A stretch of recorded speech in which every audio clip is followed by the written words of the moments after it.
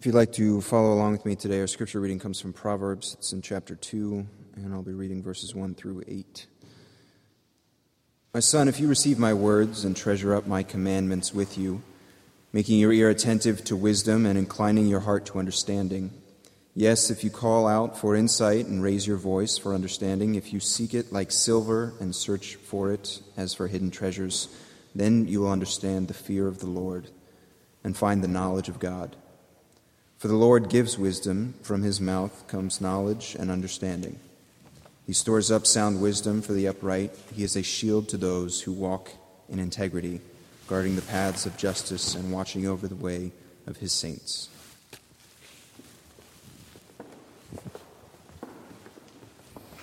Thanks, Ty. Let's pray. Father, as we come before you in worship today, we come thankful. We come thankful for the opportunity we have to gather as a community of faith, Lord, to learn not only from your word, but to learn from each other and each other's perspectives, Lord.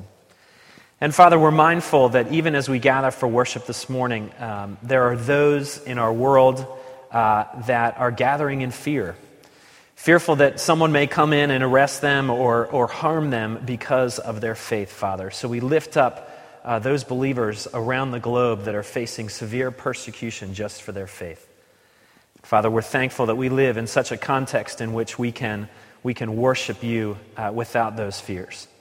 So, Father, we pray that as we approach your word this morning, that we would be approaching you, and that you would speak to our hearts, that you would open our eyes, that you would reveal things not only about ourselves, but about you in a way that we may have not have seen before, in a way that transforms our lives. And we pray all this in the name of Christ. Amen. In the book of 1 Kings, there's a really unique passage. It tells a story about a young man who was being crowned king at a very tender and a very young age. And this young man had really big shoes to fill as the king. His father, King David, was really the quintessential king of the nation of Israel. He was known to be a man who was after God's own heart. He had tremendous military victories. He led the nation into one of the healthiest and most beautiful spots in the history of the nation. And then he passed away. And he left this great nation to his son, Solomon. And Solomon, no doubt, was nervous. How could he live in his father's shadows? How could he imagine or begin to fill his father's shoes? And he was nervous about being the king. God, knowing this, comes to Solomon and offers something to Solomon that really he offers to no one else in Scripture. And it's a very unusual thing. But he says to Solomon, Solomon, I will give you anything that you want. You simply just name what it is that you want, and I will give it to you. I will grant that to you. So Solomon, after no doubt a few minutes pondering how to answer God's request, he says this. He says, give your servant, therefore, an understanding mind to govern your people, that I may discern between good and evil. For who is able to govern this your great people? Solomon doesn't ask for wealth. He doesn't ask for military strength or ability. What he does is he asks God for wisdom.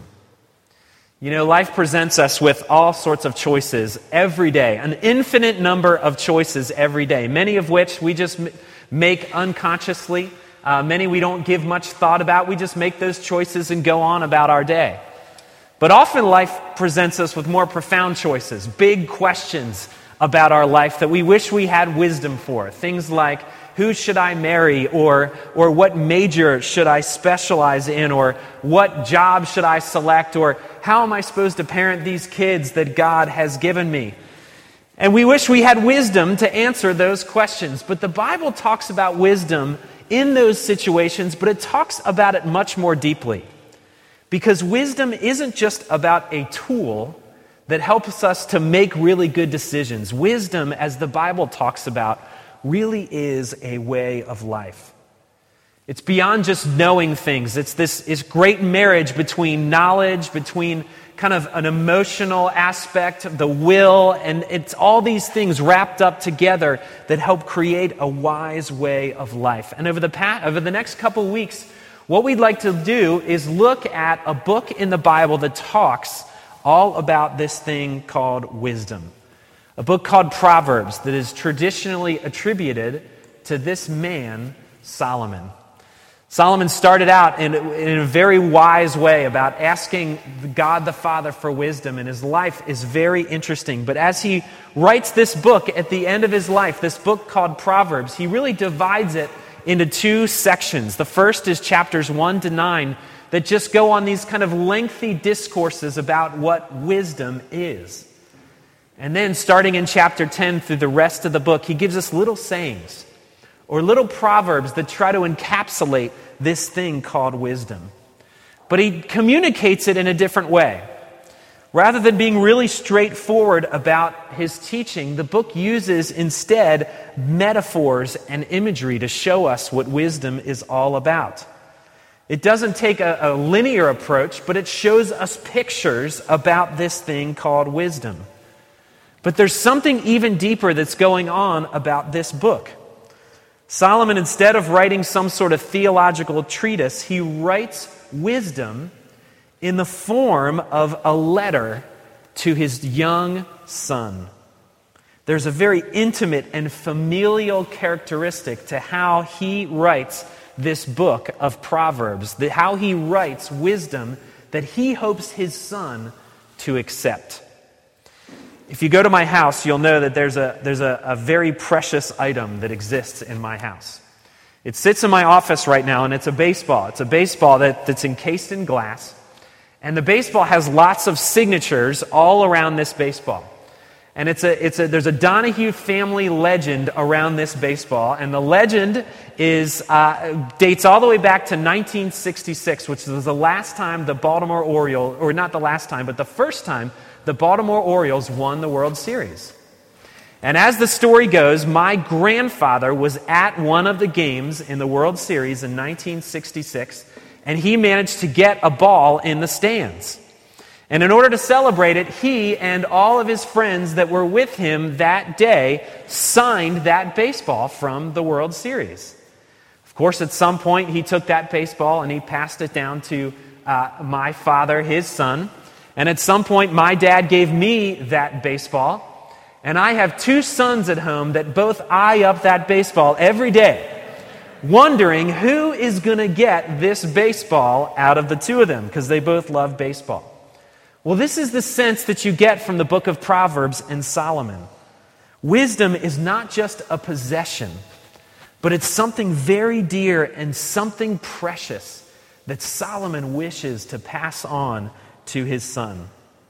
And as he communicates what wisdom is all about, he uses powerful images to point his son to the concept. And some of the images he uses are the images of paths and actually the images of women. He talks about two paths and he talks about two women that will be encountered upon when you walk along this path. And of course, we know that many people throughout human history have compared life or the journey of life to a path.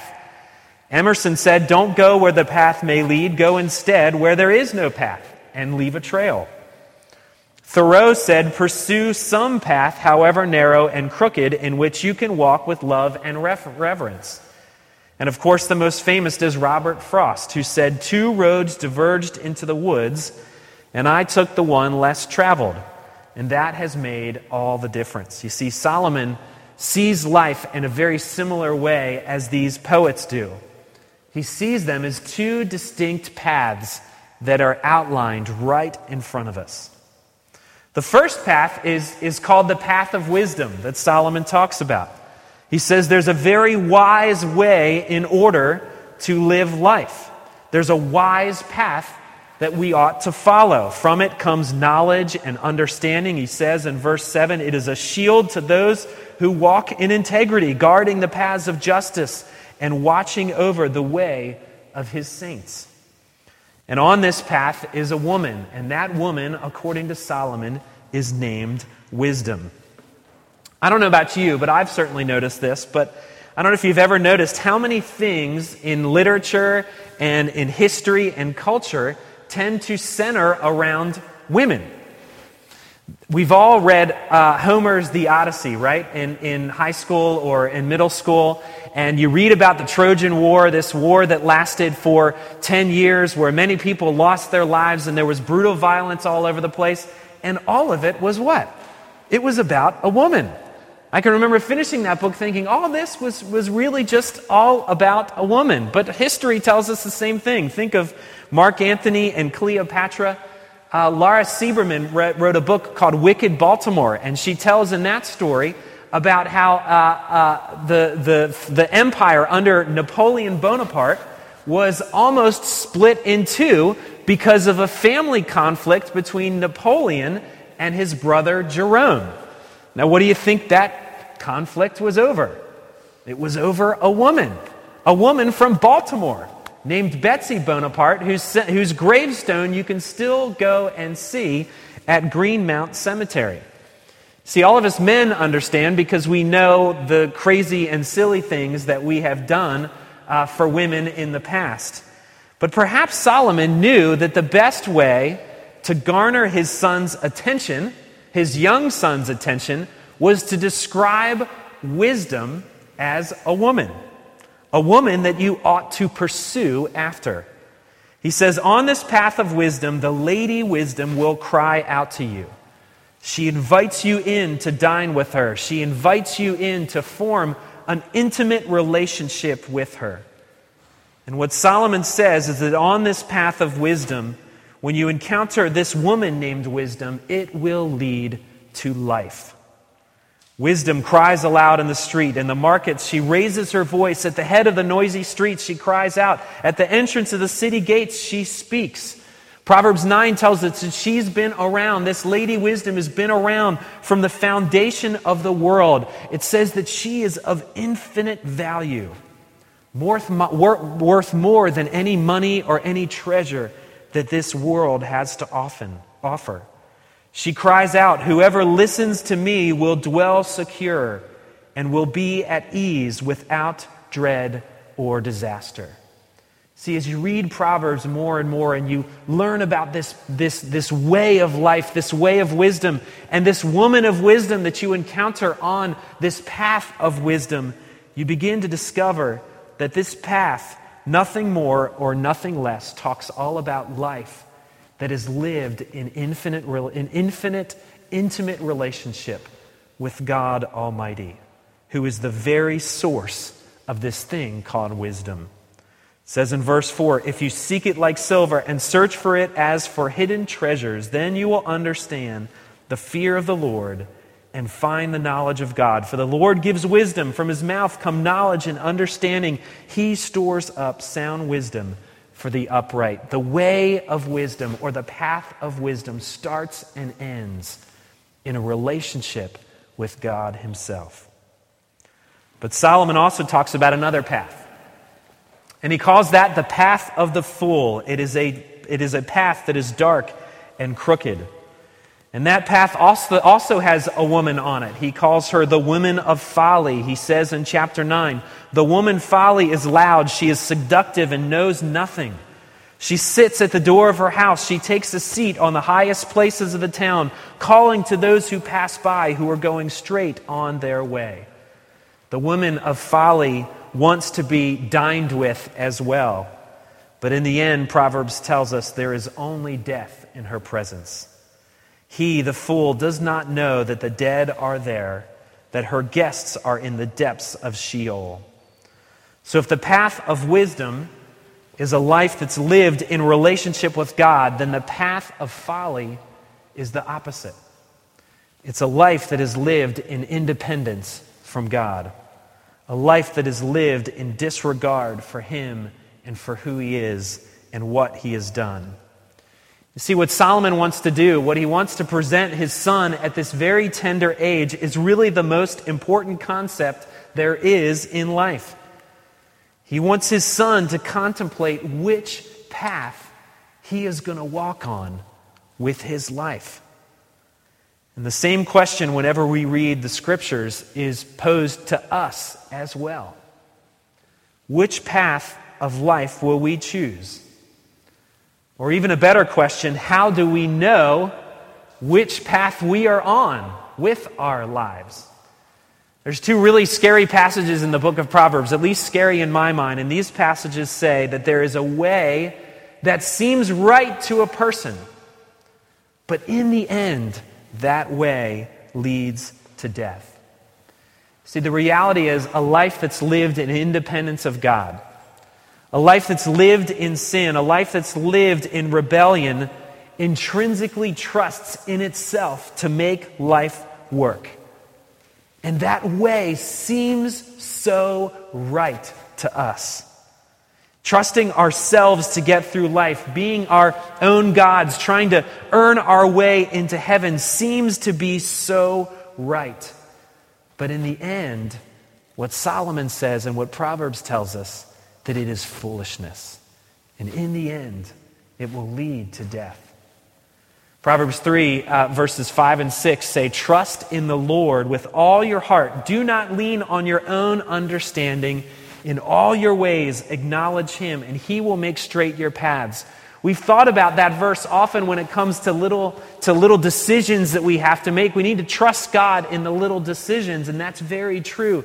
But there's also a cosmic sense to this passage, because what it's saying is there is a way that seems so right to us, a way that leans on our own understanding, a way that tries to make life sense, make sense out of life on our own, a way that is lived in independence of God, but in the end, that way only leads to destruction.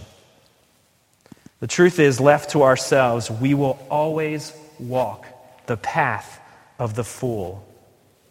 You see, Solomon understood this at a very tender age. It's why at that very tender age he said to God, "I need your wisdom." In humility, he approached the Father saying, "I by nature am a fool. I will by nature walk the path of the fool. That is why I need your wisdom from above." Because the wisdom that we need is not something that's inside of us. It only comes through a relationship with God the Father. The New Testament, as you read on, gives an even clearer picture of this thing called wisdom. Because in the end, it boils down to not just what our relationship is with God the Father, but ultimately it boils down to what our relationship is with his Son, Jesus Christ. See, Solomon spoke about this path of wisdom that brings life, and then Jesus said in John chapter 14, "I am the way, I am the truth, I am the life, and no one comes to the Father except through me." What Jesus is saying here is he's saying that that path of wisdom that Solomon talked about thousands of years before Jesus even lived, that path, that wisdom, the path of wisdom that Solomon spoke so deeply about, Jesus is saying that he is the very definition of that path. Jesus is the very definition of wisdom, and what he did is he came to redefine wisdom to a world that had pursued foolishness. You see, Paul says something very powerful in 1 Corinthians chapter 1. He says about Jesus that the wisdom of God is actually folly to mankind. The path that Jesus took of taking on skin, of becoming one of us, of sacrificing himself on behalf of his people, the world looks at that and says, it is foolishness. How could a king come and sacrifice himself for his people? It is utter foolishness. But what Paul says is the wisdom of God appears to be foolishness to mankind. But the path that Jesus took, the path that led him to the cross, was the very path that brought life to you and I. Judging by the standards of the world, it seems so foolish. But in actuality, it is the very path of wisdom that we can walk on. And the only way that we can be confident that we will ever experience life and ever experience life to the full is knowing that He followed the path that required Him to give up His very own life for you and for me. So the question before us this morning is, whenever we read Proverbs, whenever we think about this life and whenever we think about wisdom, is the question of where we are on those paths. Is our life committed to this path of wisdom that ends in life, that ends in a relationship, a life-giving relationship with Jesus Christ? Or is it the path of the fool? Many will continue to live independent of God. Many will continue to live a life of foolishness, independent of a relationship with Jesus Christ, because it is a path that seems so right in our own eyes. But God calls us to walk a different path. He calls us to walk the path of wisdom, to dine with Lady Wisdom, and to walk with Jesus, trusting in Him with every essence of our very lives. So as you sit here this morning, as you contemplate this idea of wisdom, ask yourself this question: what path am I on? Is my life more characterized by living according to my own plans and according to my own wisdom?